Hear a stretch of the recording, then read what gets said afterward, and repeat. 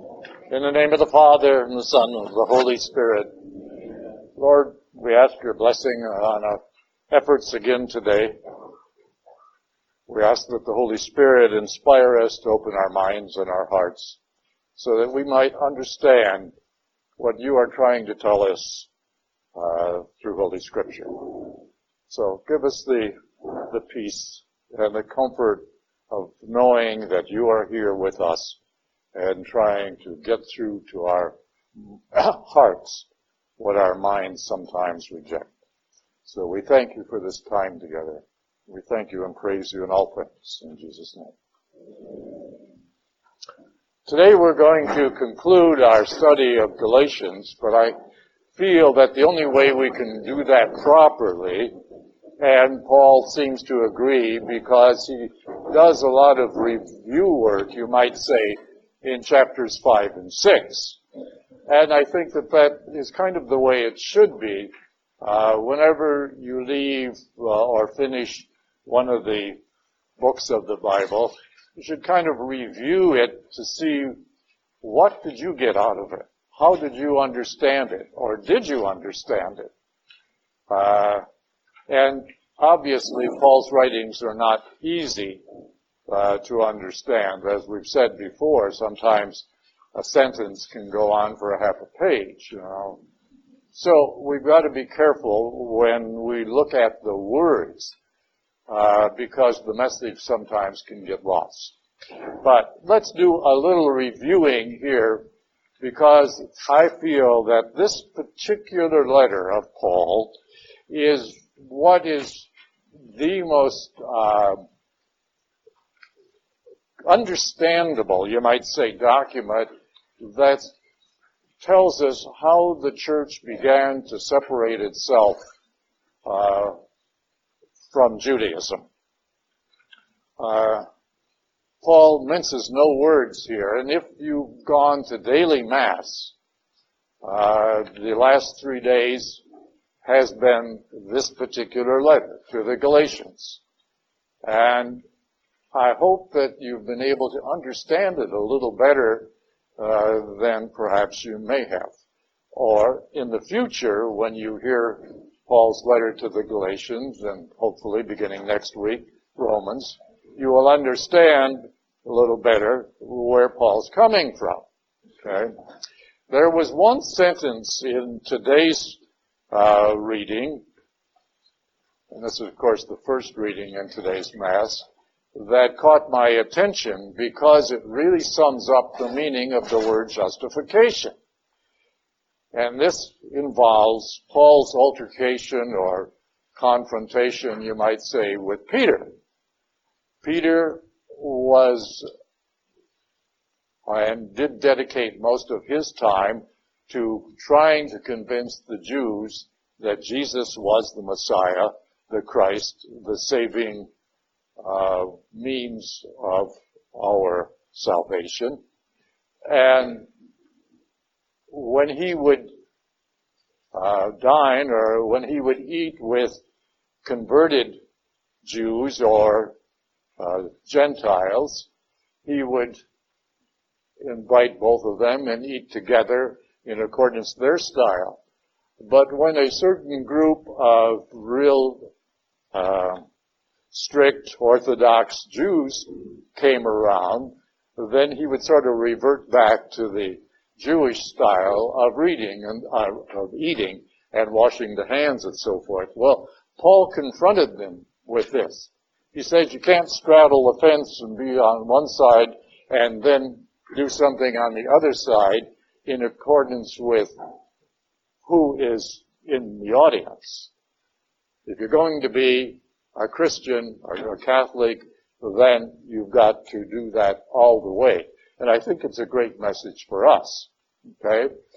But Paul in this reading says, and I put him on the right road, meaning I got him straightened out as to what he should be doing. But the wording, I put him on the right road, is kind of what I've been saying all along, is the essence of the word justification. Okay? our faith and the way faith is discussed in this letter is something internal, a spiritual thing. It is, when we talk about faith today, usually we're talking about, well, the Jewish faith and the Protestant faith and, those kind. That's not really faith. That's religion.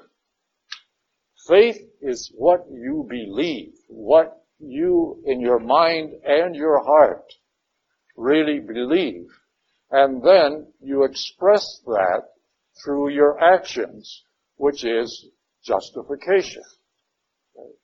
So faith precedes justification, because if you haven't really given your mind and your heart to God in that order, spiritually speaking, then your actions are not going to reflect it. Your actions are what reflects it and puts you on the right road to salvation. That's what justification is all about. So we got to understand that and live it. It is not just sufficient for us to say, well, I'm a Catholic, if you don't express it in accordance with the teachings and the understanding of what Catholicism is all about. And that's why I have a hard time with politicians who claim to be Catholic and yet vote directly against the beliefs of the Catholic Church. You can't have it both ways. And what they're doing is simply self-preservation. They might be saying Catholics because, that sounds pretty good, and that's the way they were probably brought up. But that doesn't mean you're Catholic. Just calling you Catholic in name only is not sufficient. And who cares? Christ himself has said, just by saying, Lord, Lord, or I'm Catholic, is not going to get you into heaven. You've got to profess it through your speech and your actions. Well, that is so important for people to realize that. Name only does not count. Signing on the dotted line of the registration form doesn't make you a true parishioner in any church. That is only the initial part of it. Being part of the church activities and contributing to the support of the church, not only financially, but in service. That is what makes you a parishioner. Just going to church on Sunday is not fulfilling your obligation, and that's what a lot of people do. They just think, well, I'm going, and I can, get there at the last minute, and I can leave perhaps a minute early, but I fulfilled my obligation. The Lord says, why bother? Why bother? If you're not willing to open your mind and heart to the Lord, why bother going? You hear so many people say, well, I didn't get anything out of church, so why should I go? Did you put anything in? And I don't mean money. All right?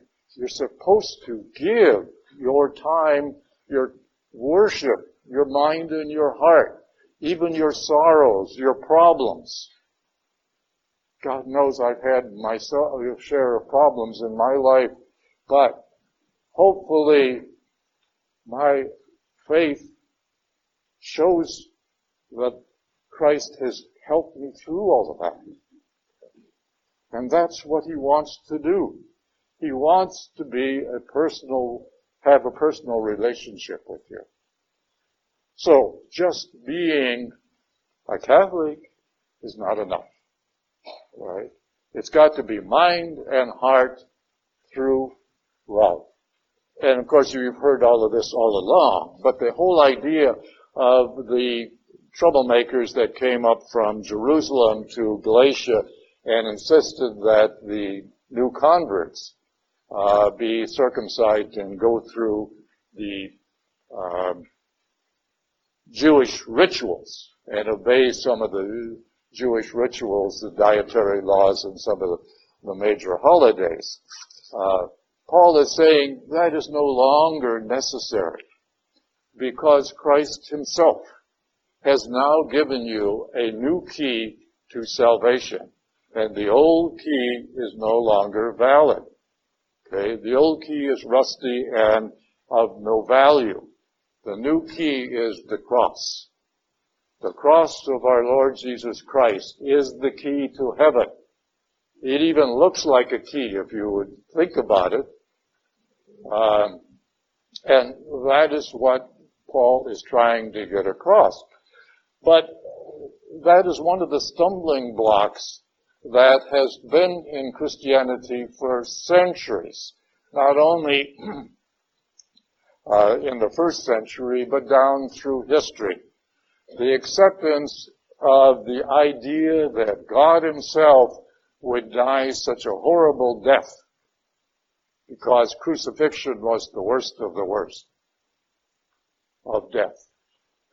And yet he accepted it meek and mildly because he knew that this is what the Father was expecting out of him as a representative of all mankind. But down through history, particularly in the first 300 or 400 years before the Edict of Constantine in 313, and it took a while for that to be publicized and take effect, the cross was not a symbol of Christianity because people felt that it was degrading of their God.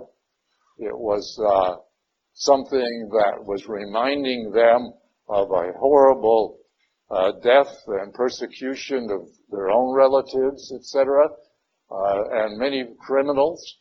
They used to crucify people and post these crucifixions along the main highways so people could see what was going on. And the Romans took a great deal of pleasure in doing this because it was not Romans that were up there. It was Jews and other nations, okay? And all of those were considered criminals, at least to the Roman people and the Roman Empire, right? But Christ was really not a criminal. He was manipulated, or the whole idea of Christ was manipulated by the Jews to get the Romans to do this. And that is why the Jewish people have been ostracized, you might say, for so long. It was not the Jewish people who caused Christ to be crucified, but they were the instruments through which he was crucified. All right? Very important distinction. Christ died for all of us, and because of the sins of all of us, not just the Jewish people. Unfortunately, because he had worked with, or God had worked with the Jewish people for 2,000 years, and they still rejected him, they then became the instrument by which he died. Okay? And they, because they had no right to do it themselves, they manipulated and got the Romans to actually crucify him. But 40 years later, the Romans got back at them and destroyed their city in 70 AD. Okay? Totally another story. All right? But the cross was never accepted in the first 300 or 400 years. They used the fish, the symbol of the fish, as a symbol of Christianity. Okay? And I suppose there may have been other kinds of indications or marks or whatever. But circumcision was the mark of Judaism. And it was like a commitment to God through Moses. Circumcision was a commitment to God through Moses. But since Christ fulfilled all of the teachings and the prophecies of the Old Testament, Paul then takes the whole idea of baptism. Now, where did Paul learn about Christ's baptism. Remember, 3 years before Christ's death was when he was baptized in the Jordan by John the Baptist. Okay? Well, Paul had to have learned the meaning of that in those revelations that he was given while he was in Arabia shortly after his conversion. And that is something that you have got to constantly remember. The revelations that Paul was given during that time period. And he speaks about that in the second letter to the Corinthians, I believe it's chapter 12. All right.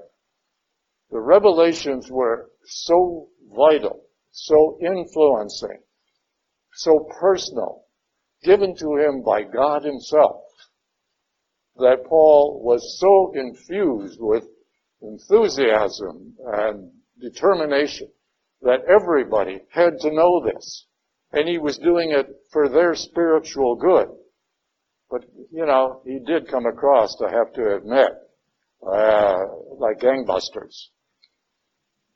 And it was probably more than a lot of people wanted to accept in the beginning. If you read all of Paul's letters, and I've mentioned this before, he starts out with Thessalonians 1 and 2 and Corinthians 1 and 2 and so forth. And he is really, gung-ho for promoting Christ and all of Christ's teachings, which he learned directly from God. He makes a big point in Galatians here in chapter 1 that he didn't get this from anyone else. Right? But then as his, with all of us, as maturity sets in, you began to soften up a little bit because you began to realize you weren't as smart as you thought you were, And maturity, of course, is a time when people begin to realize that their mother and father were far more smarter than you gave them credit for. Okay? So, Paul begins to show a sense of humility coming in. By the time he gets to Philippians is all about humility. Even in Corinthians, when he talks about love, it is more of, this is what you shall do, and you shall like it. But as he goes on, you can see the humility seeping in.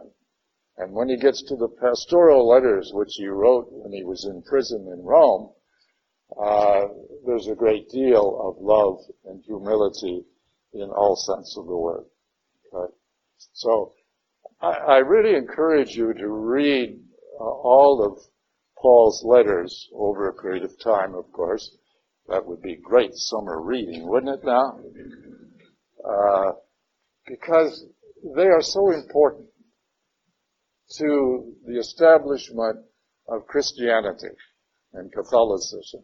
They are, in Paul's letter to the Romans is often called his masterpiece. And it's interesting because it was written to people he never knew. He never got to Rome in his free days. He never established any churches in Rome. So the wording is a little like he was so fired up after writing Galatians that he couldn't stop. And he kept going on and on and on, and there's a lot of repetition, which we will get into, but for an entirely different reason. The letter has an entirely different atmosphere, and we'll get into that beginning next week for sure. But I want to get back to a word that I had used earlier, love. Okay.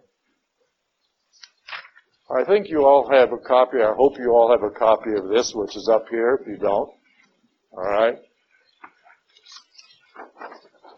Many people are confused when the church talks about, and I know Father Tim is one of his favorite subjects is preaching on love. All right. But many Catholics, I dare say many Christians across the board, have a misunderstanding of what love is all about. And of course, young people today, they only got one thought in mind of what love is all about. You know.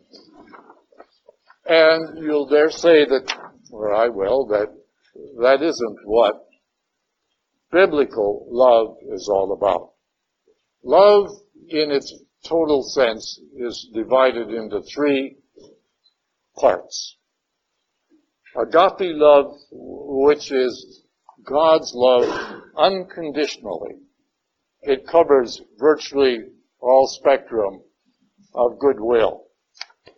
Then you have filial love, which is the normal love that you have for brothers and sisters. Of course, sometimes brothers and sisters, they don't show love at all, but you separate them, or one is missing, the other one goes and looks for it. So you do have a sense of bonding of love between families or relationships. And then there's eros. Eros is where we get our word erotic from, and that is sexual love. Okay, and that's all right as long as it's true love and not just playtime. But in this diagram here, true love has to come from God Himself through an experience or an understanding of who God is. Without that, you are not really expressing agape love. All right? It requires a knowledge or an experience of God who then imparts His love to you. Love starts with God because God is love. And if you doubt that, go to John, the Apostle John's first letter, chapter 4. Okay? God is love. And that is the essence of the very core of why He created mankind in the first place, so that He might share that love, because love must be shared. If it is not shared, it gets bottled up and dies. All right? So love, true love, must be shared. You can't say, well, I love this person or that person, and then never talk to them, never do anything for them. That's not love. But once you have experienced God's love, then you must in turn share that. But what do we mean by love in a human sense? And that's what the largest circle on this page represents. And this is only some of the aspects of love. Okay. But it begins with respect. Respect for the dignity of other people. If you remember back at the beginning of the war with Iraq, and once we had sort of gotten pretty much control, there was a series of articles. The papers just couldn't seem to get enough of the articles about the prison that was captured there and was turned around, where we then imprisoned Afghan people who we thought were dangerous.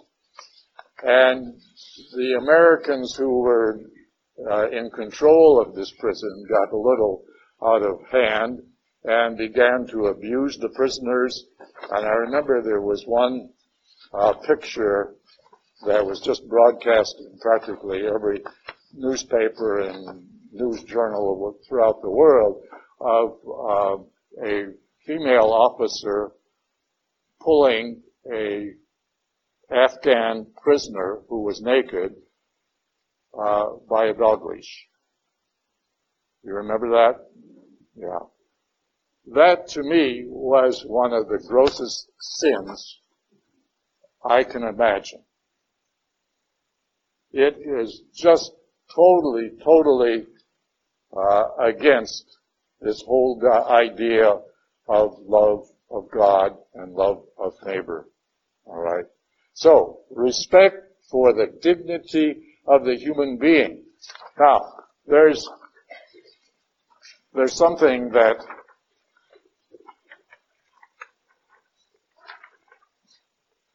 I want to put up here because I think it's important. People will say to me, well, I don't like this guy down the street. He is this, thus, and so forth, and so on. Okay? Love has to be a decision. I've got to decide, and sometimes this is, a split second momentarily. I've got to make a willful decision to love somebody through respect, through compassion, through forgiveness, integrity of yourself with that person, humility, charity, understanding, and there's other virtues that would go along that. But it's a decision. Like, which we only find in English and very few other languages, very few. There is no like word for like in the Romance languages. That's an emotion. And we can all have emotions. We can't always control emotions. You don't have to necessarily like the man down the street, but you have to respect him. Okay? That is important. And that is what Paul is talking about. Not only here, but in Corinthians chapter 13. Okay? So, keep this in mind. Very important. Now, that's not the end of the story. Because if you truly feel a love for humanity, for mankind, then you have to express it. Because remember, just the feeling is something internal. It's spiritual, but it gets to the heart as well. And therefore, how do you express that? You can't go running down the streets, grabbing every person and hugging and kissing them. They'd really, send you off to the booby hatch. But you express that through discipline and discipleship. Discipleship means that you are really following the teachings of Christ and want to express that by using your talents, giving them to the church. Who is the church? All of us. I don't mean necessarily St. Clair Catholic Church. It can be any church. But it's expressing your love that you receive from God and have now taken it into your mind and heart, and now you can't keep it there. You've got to express it through discipleship. That's the whole meaning of love as Paul is trying to get it across. Any questions on that? Okay. Let's move on. Paul makes a big deal out of his gospel. Okay? Now, as we've mentioned before, and this is a little bit of a review, his gospel. This is what he is teaching because he received these revelations of who is Christ and the benefits of the death and resurrection of Christ. And of course, he's chastising those people who accepted the teachings of these troublemakers that were trying to get the converts in Galatia, who accepted the teachings of these converts, at least for a while, and that was considered another gospel with a small g. And Paul is condemning that. He said, let them be accursed. He's even going a little bit further in chapter 5 where he says, I won't go into the details, but it wasn't too pretty Let's put it that way. Okay. Paul can be really blunt, as I'm sure you've already found out. And he really gets down to basics. Now, his gospel was not the Matthew, Mark, Luke, and John's gospels because they hadn't been written. His gospel was the essence of those four gospels. The life, death, and resurrection of Jesus Christ. But that included the baptism of Christ, the Last Supper events of Christ giving his body and his blood to mankind through the appearance and the use of bread and wine. Remember, bread and wine was also a Jewish symbol and offering. And so he took the same thing that they knew, a little different format, but nevertheless it was the same ingredients, and he raised this to the elevation of something holy and divine. But we, later on, after the Matthew, Mark, and Luke Gospels came along, which was several years later, and they included all of the other stories that went along with it, the word gospel seemed to have morphed, you might say, into, the story form. But that wasn't what the original word meant. And of course, where do we get the word gospel from? It is not either Jewish, it is not Greek, and it's not Latin. It's German. Okay? Gut in German is good. Spiel is more like story with a meaning, with news. Okay? So the whole idea, if you put it together, and it wouldn't help to have a couple beers, Gut Spiel said a little fast, comes out gospel. That's where we got the word from. Is the word spiel? Spiel. From there? Yes. Yeah. Is that Yeah. Luther concoction? No. That goes way back before Martin Luther. Okay? Yeah, no. That goes way back before Martin Luther. Yeah. I might not be spelling spiel right. I can't remember. My mother was German, and if she were still living, I'd get it from her. But the word gut is, I'm confident of that. All right. Gut Spiel.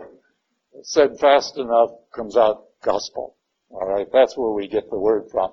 But you've got to kind of understand, as Paul is writing and you're reading what he has written, he is not talking about those four gospels. He's talking about just the essence of those four gospels that he learned in his revelations.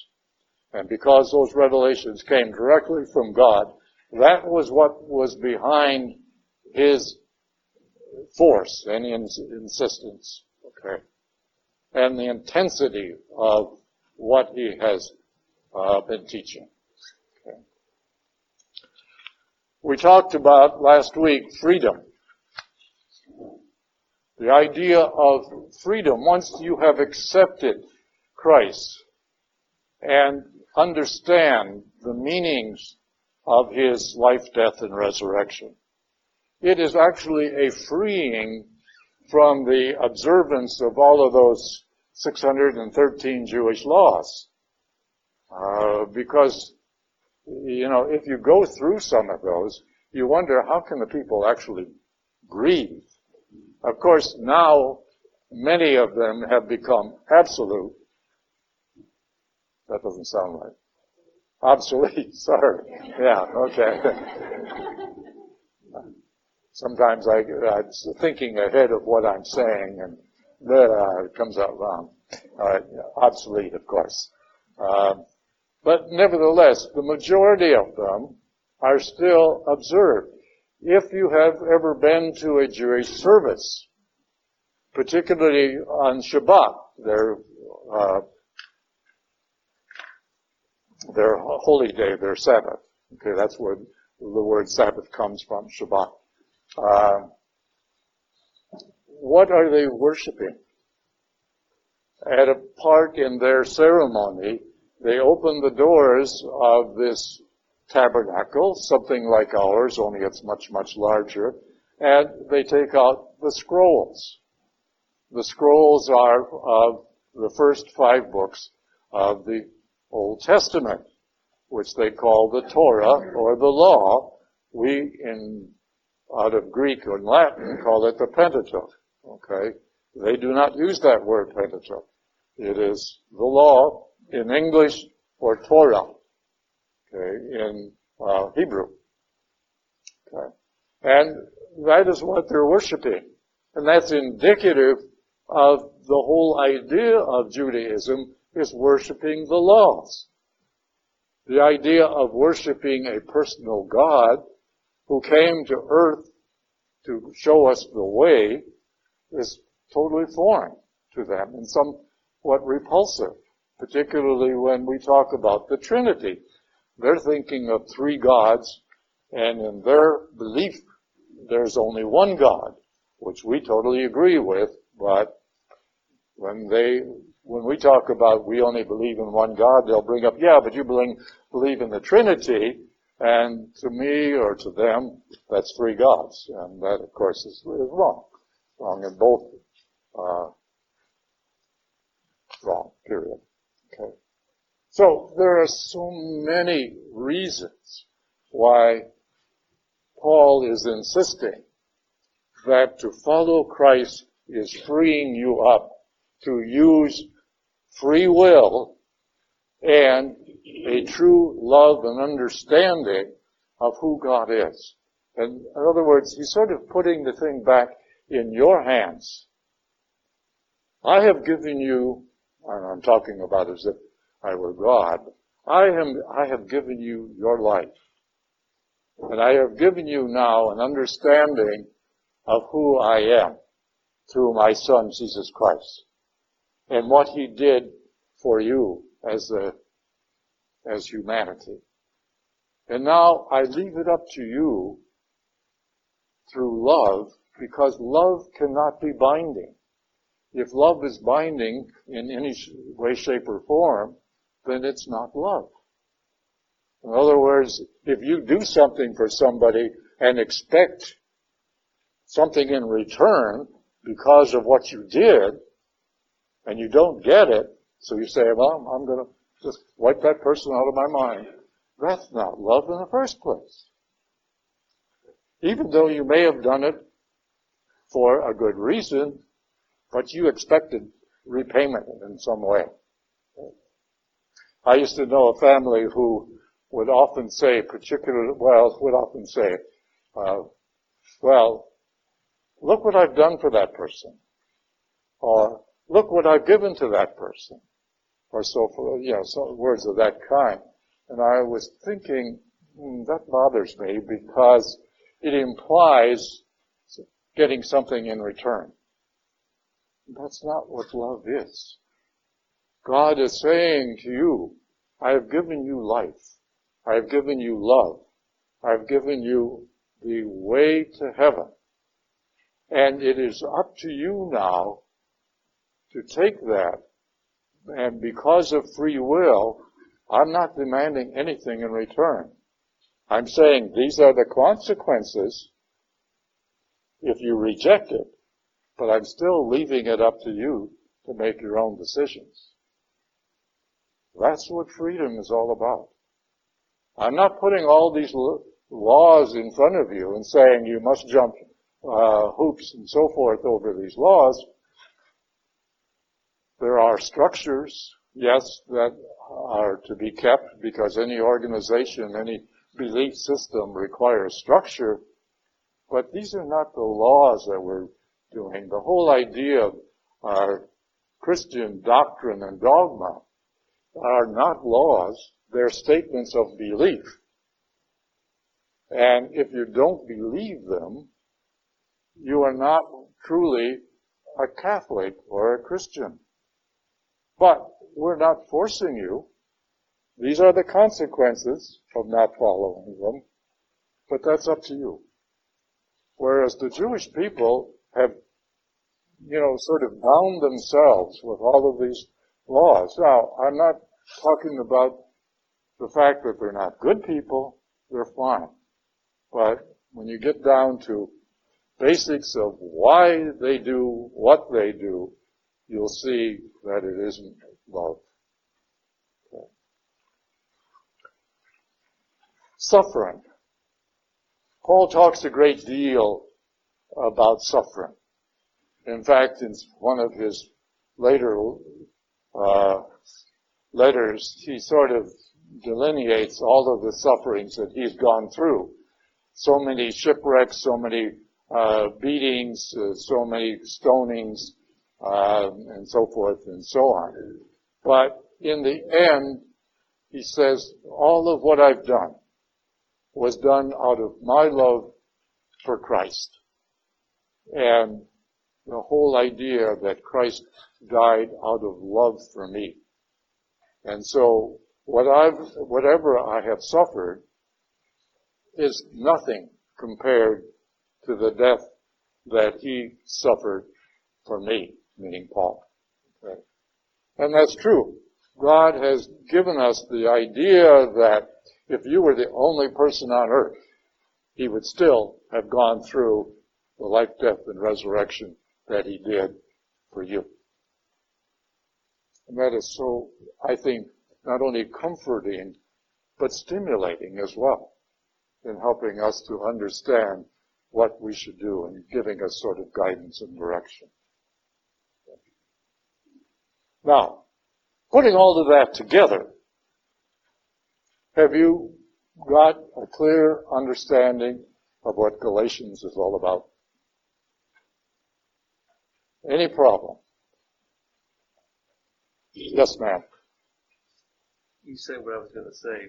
Oh, okay. Christ is a king and a priest, and Can do anything, right? So he was taking his confession and giving him. Well, not only that, but Christ, being God, could see that this man meant all of his sins.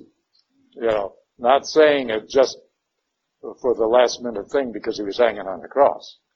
Yeah, no, he meant all of his sins, and that's true. It's got to be an all life thing. And that's true in many cases.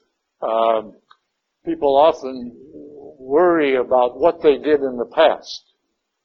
And you can't do that. If you think about many of our greatest saints, were pretty, wild people in their earlier days. We just celebrated the Feast of St. Francis last Saturday, I think it was. And he was, playboy, you might say. We call him that today. And did all kinds of things. We don't know exactly, but he became one of our greatest saints. Now, when God forgives, not only in the confessional today, but whenever, when God forgives, everything has been forgiven, assuming the person is sincere about everything. Okay? And many people, I've heard from several priests who say they will have people come into confession, and because they come in so often, the priest gets to know them. Oh, here he is again. And they'll confess the same things over and over and over. Okay?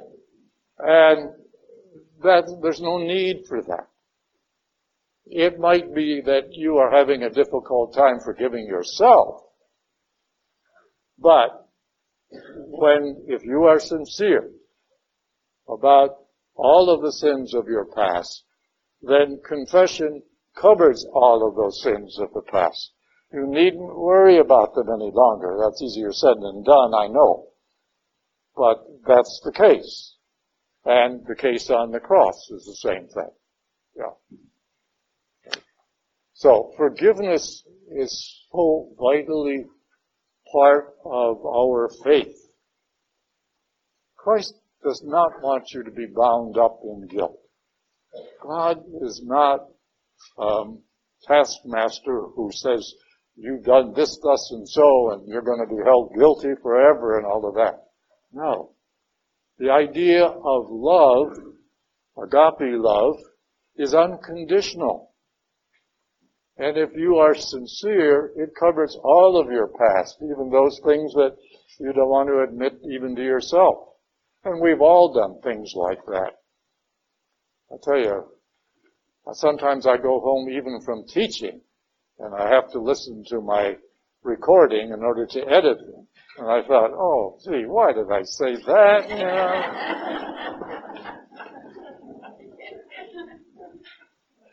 So, you know, I beat myself up every Thursday, you know.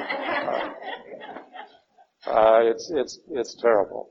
But sincerity is so important. Yes, Elisa. Yes?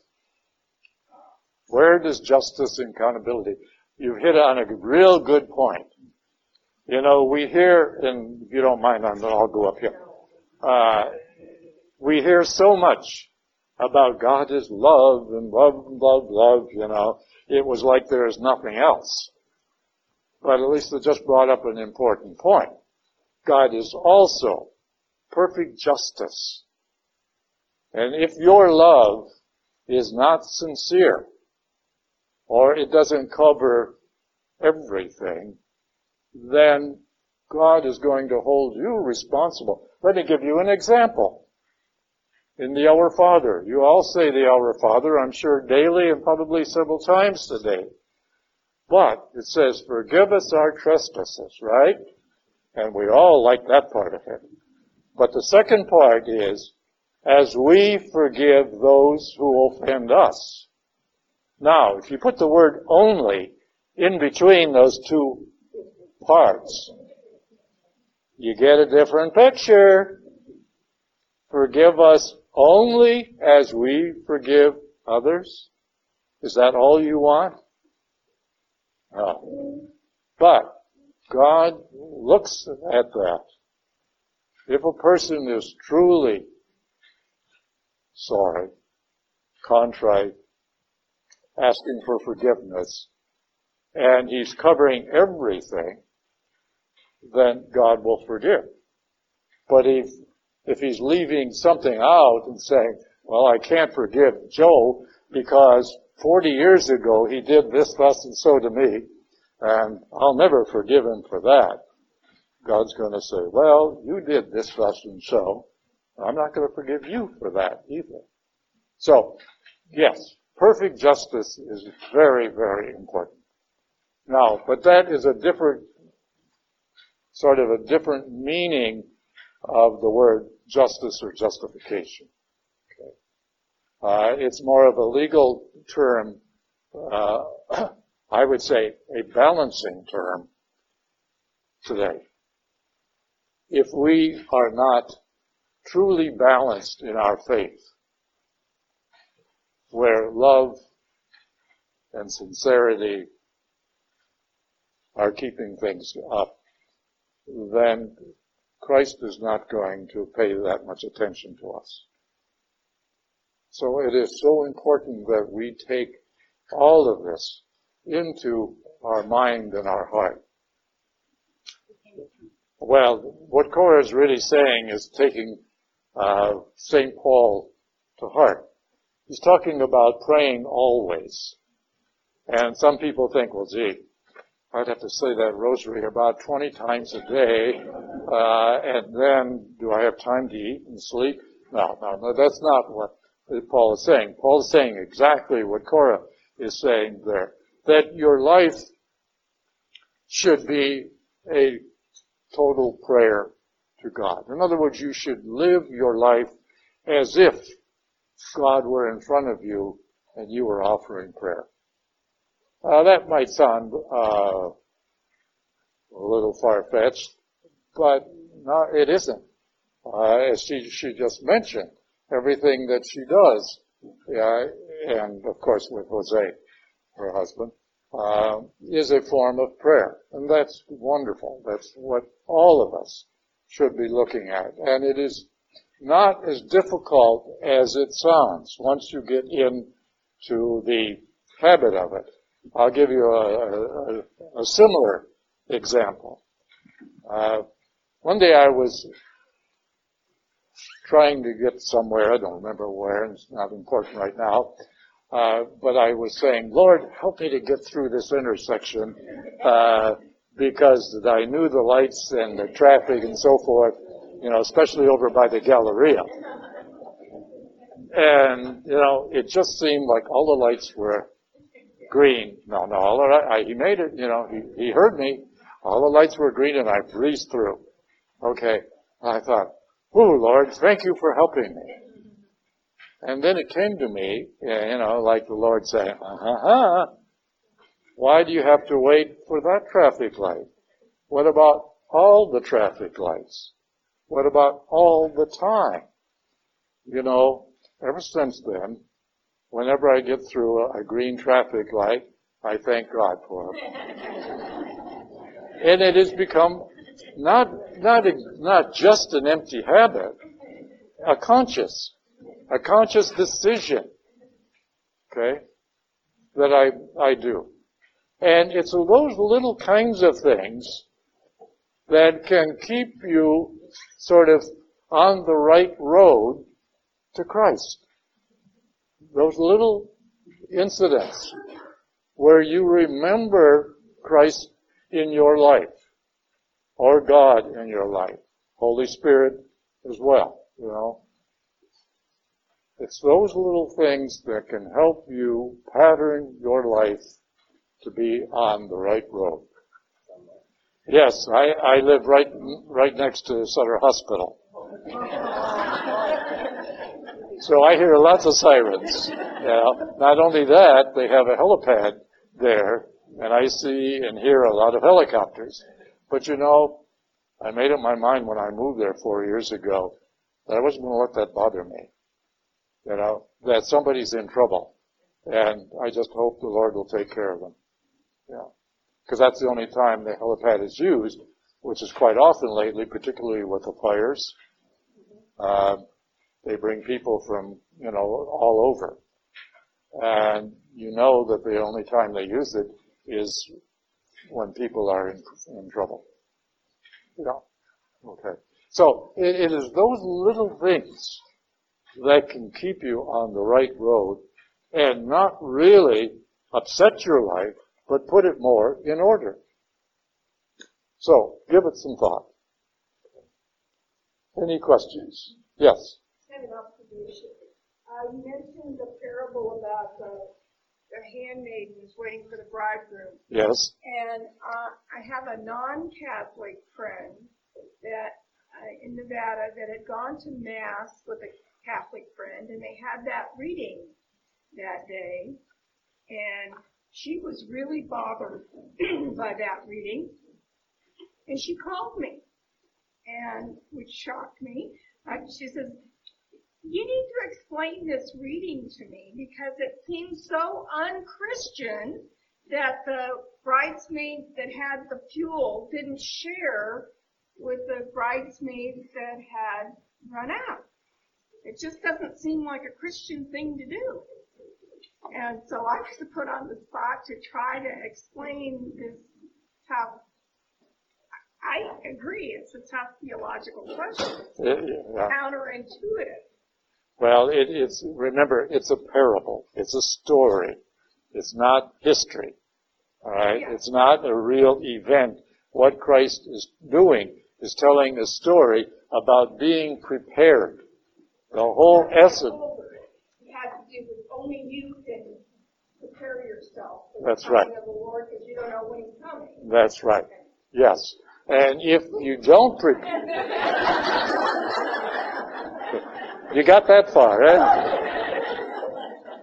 Okay. And the thing is, the ending, of course, is really connected, because if you don't prepare and you come to your end, you have to suffer the consequences. And in this case, because of Jewish culture, the doors were locked and these people couldn't come in because they didn't let the bridegroom know who they were. Okay. And I don't mean they didn't tell him their name. It means he had no relationship with them. And that is what it's talking about. Being prepared through a relationship with Christ. Okay. Yes, June? Same thing about the people who don't wear their wedding right clothes to go into the banquet hall. Yes. That kind of thing. It's the very same thing. The Jewish culture was, and June is bringing up the story, and again, a parable, a story, where several people were invited to a wedding feast.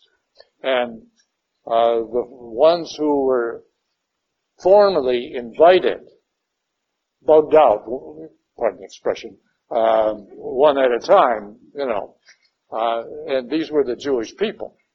They were the first ones to be invited to the banquet, and for one reason or another, they did not.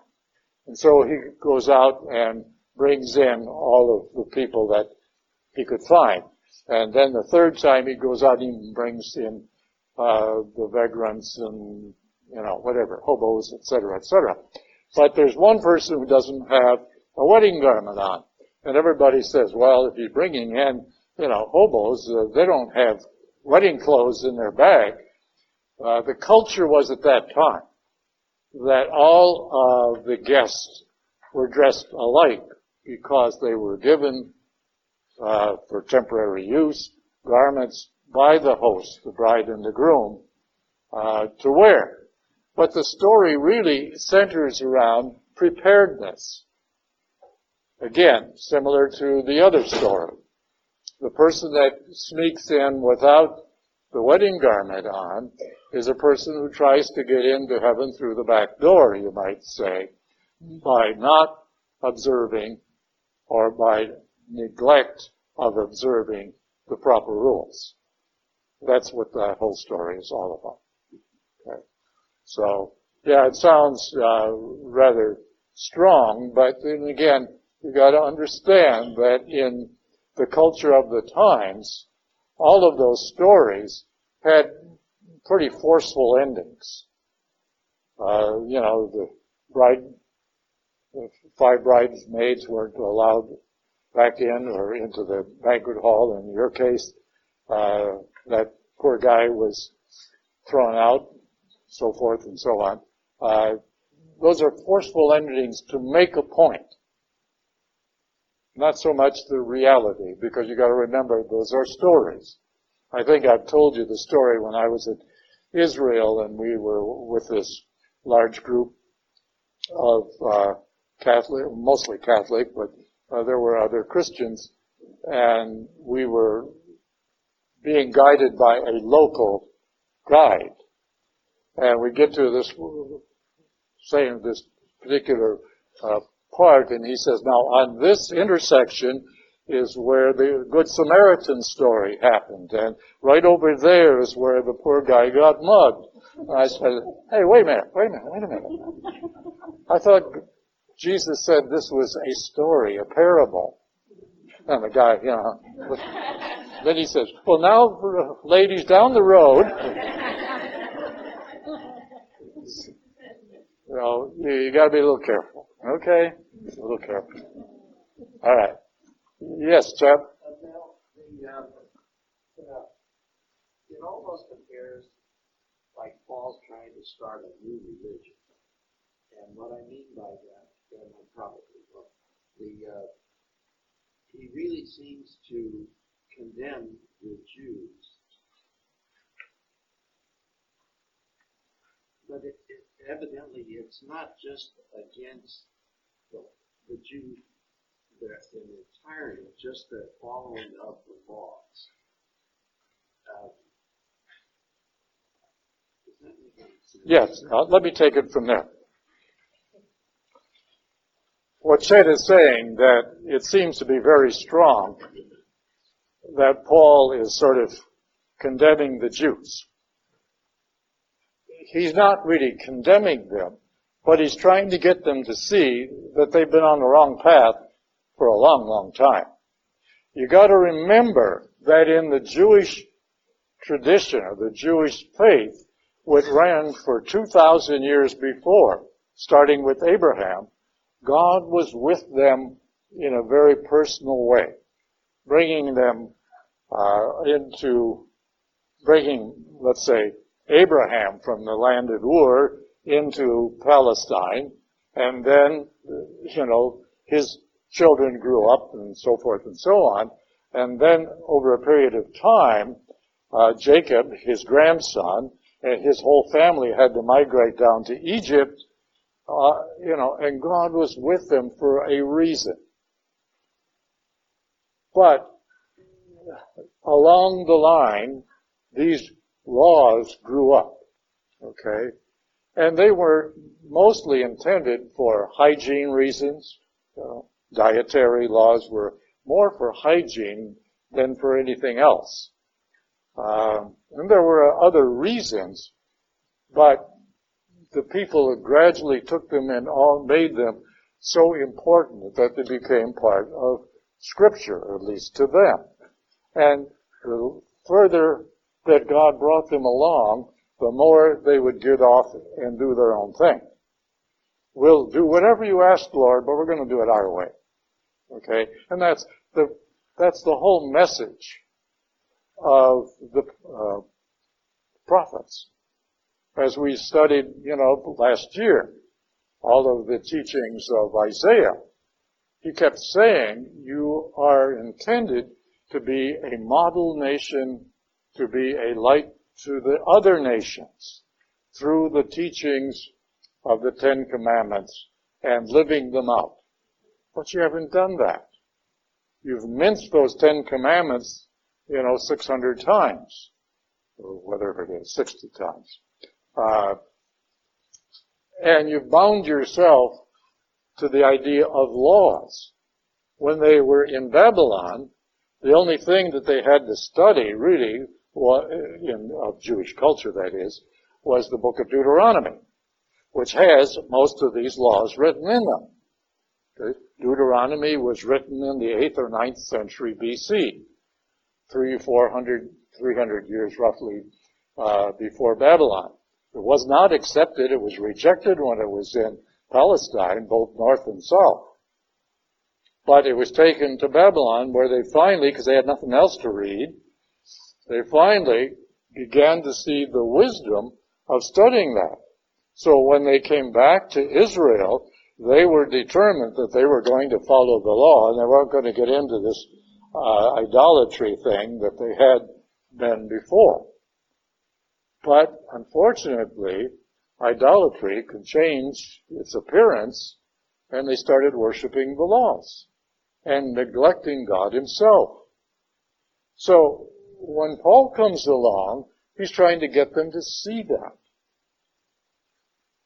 They don't want to see it. They're following these laws to the point where they are blinded. They're imprisoned by them. And Paul is trying to get to see that by opening their mind and heart to Jesus Christ, that he is freeing them from all of that. That's his whole meaning of freedom. And unfortunately, they still don't see it. They don't get it. And his justification for this is that, hey, I got it. God direct. This is the way it's supposed to be. Yes. Yes. And we Catholics, we Christians, have to be very much aware of the same thing, that we don't isolate ourselves from other people and refuse to talk to them about our faith, our religion, because that is what we're supposed to do. Evangelization is the fancy word now for it. And we are all responsible for that in some way, in accordance with our setting in life. Nobody's telling you that you have to go and get on a soapbox and start preaching on the street corner. But in your everyday life, when the opportunity comes, you are obligated to promote your Christian Catholic faith so that you can become a light to the nations. Just as Matthew says in chapter 5 of the Gospel of Matthew, you are the salt of the earth, you are a light to the world, meaning you as an individual have a small part to play. And each of you has a part to play in accordance with your particular life situation, your family, your neighbors, your co-workers, whatever. But you have an example and must give good example to others. If you don't, there are consequences to bear. Okay. Yes, Millie? Our Christian brothers and the Protestants, they always say that we are saved by faith alone and not by works. And at one session that I went to, I learned that like as Catholics, we have faith, but still we do good works, and we believe that our good works would help us in making restitution for whatever we have done bad. Now, what I learned was that I heard in that session was that the reason why Paul wrote that, like faith alone, was because they were arguing about, as you mentioned before, it's circumcision. Paul was referring to circumcision as works. But so it's not just by faith alone, but we also have to complement it with good works. Because usually sometimes the argument when our Protestant brothers say, why are you doing this good works? Do you believe that it would help you in your salvation? Well, I see where you're coming from. But as I've said before, faith is an internal mind and heart thing. And it can't stay there. Because if it is truly faith based on love of God and love of neighbor, then it's got to be expressed in some way. And how is it expressed? Through our relationships with other people. That's good works. Now, when Martin Luther established that rules, sola fide, through faith alone, he was right to a point, meaning that, yes, faith is what saves us if we express that through love. But they closed their minds to the rest of that. Yeah. Faith is what saves us. That's as far as they go. And you have to, your interpretation or your rebuttal to that is, how do you express your faith? And James tells us in his letter that faith without good works is useless. That faith has to be expressed in some way because faith is based on love. And love, as we've said before many times, cannot be bottled up. Love must be shared. And we share that love, that faith, through our good works. And if they don't want to believe that, well, that's their problem. You can't beat them over the head, to get them to change their minds. And many Protestants will give you that because they think they have an argument. And the way you can just wipe that away is just say, faith is internal, mind and heart. But it must be expressed through our good works, our good relationships with others, because if it is love, love must be shared. And, if they can't accept that, then there's not much you can do about it. Yeah. Any other questions? Yes. Excuse me. Percy's been waiting here. Yes, Paul went to Jerusalem and had a meeting with Peter. Yeah. And it was agreed that they were on the same page. Right. Now, when he started talking to the Galatians about the problems, was he really talking to a Peter group, or was he just talking to people who had turned away from Peter? Well, he was talking to converts. You see, he was talking to Gentiles. Okay. It was agreed that Peter would stay in Jerusalem and try to convince the Jewish people, and the people who were in Jerusalem and around it were ultra-conservative. So that was Peter's challenge. But they were still preaching the same Yes. idea about salvation. Yes, very much so. Okay. Yeah, they were on the same page, as you say. Yeah. It's just that they decided that, Another thing, I couldn't find it, but in Corinthians, Peter said he went to different people and he acted different ways depending upon the groups he was with. That wasn't hypocritical? Paul thought it was hypocritical. I mean, Paul went to different people. No, Peter was the one that In Corinthians? Peter was, Paul wrote Corinthians, but he's talking about Peter. Yeah. And it was Peter who acted one way with one group of people and another way with another group of people. And Paul challenges them on this, and says you can't do that.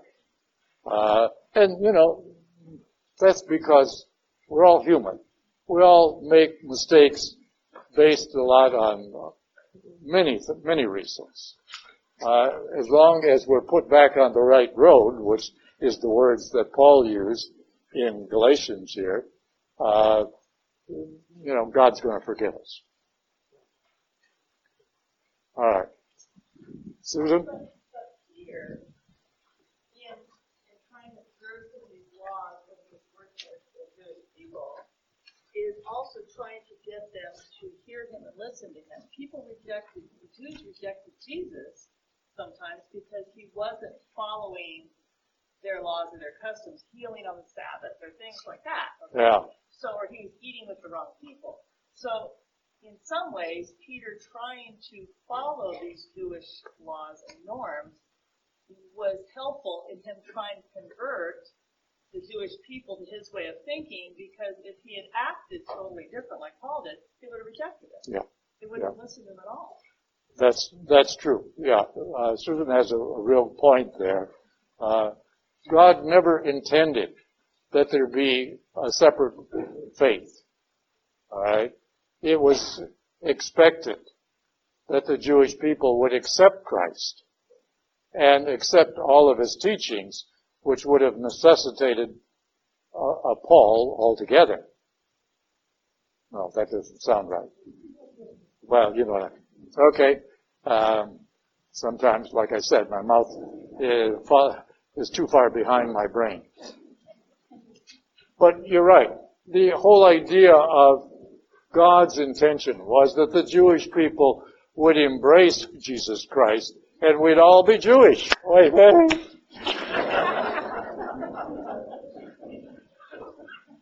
that didn't happen, obviously. And so Paul tried to convert many of his own Jewish people, and it just didn't work.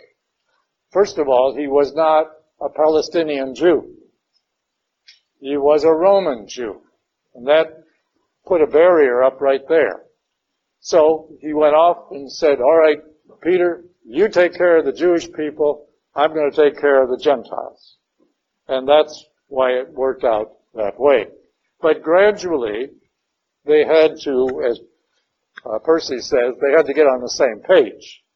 And it wasn't until this whole idea of the circumcision and the troublemakers came up where they all came together and decided what was right for everybody. All right? And it was at that point in time you might say that that was the point of the beginning of the separation. Because when when Paul writes this letter, he is already convinced that he has to go a separate direction. And eventually they all go. But it doesn't really work out in detail and in format for 200 or 300 years. But once the Edict of Milan was signed by Constantine in Rome in 313 AD, the persecution stopped, crucifixion stopped altogether, and people were allowed to express their faith openly. And then in 325, only 12 years later, they had the Council of Ephesus, which then began to formulate the doctrine and the creed. That's where we get the Nicene Creed that we say on Sundays, at Sunday Mass. That was written back in the midst of the Council of Ephesus in 325 AD. Right. So it took 300 years, or almost 300 years, from the time of Christ to the time of the Council of Ephesus, for these people to kind of get their act together. Now, the essence of Christianity was always based on the life, death, and resurrection of Christ, and the offering of the breaking of the bread ceremony is what they called it. Okay? The word Mass did not come into existence until the 4th century, where Jerome translated the Hebrew scriptures from Aramaic to Hebrew to Greek and then into Latin. Okay? And that's where the word Mass came from. Ite Messias was at the end of all of our Masses in Latin. Older folks might remember that. Okay? But the word Mass does not have a definite meaning. And so the church now is trying to get away from the use of that and substitute or in place put the celebration of the Eucharist. Okay. Years ago, we used to separate. People would say, well, I went to Mass and Communion. You'll remember that? I went to Mass and Communion? No more. It's all one offering. It's all one ceremony, right? The celebration of the Eucharist. You cannot, except for people who are in danger of death or seriously ill, who can't get out to go to Mass, can receive Holy Communion outside of the Mass. I used to go to a church where the earlier Mass, for people who were working, the priest would come out and say, anybody that can't stay for Mass, I'll give them communion before Mass. No more. No more. It is all one ceremony. Okay. Any questions? Let's end with a prayer. Lord, we thank you for the time. We thank you for many blessings. Help us now to open our minds and hearts to absorb what we have heard, what we have learned. But most important, what you want us to hear and learn and then put into action. Because just the mind and the heart is not sufficient. Our bodies were given to us for action. And so the difference between faith and trust is action. Help us then to open our minds and hearts to give of ourselves as you would want us to. So we thank you for this time together. We thank you and praise you in all things. In Jesus' name.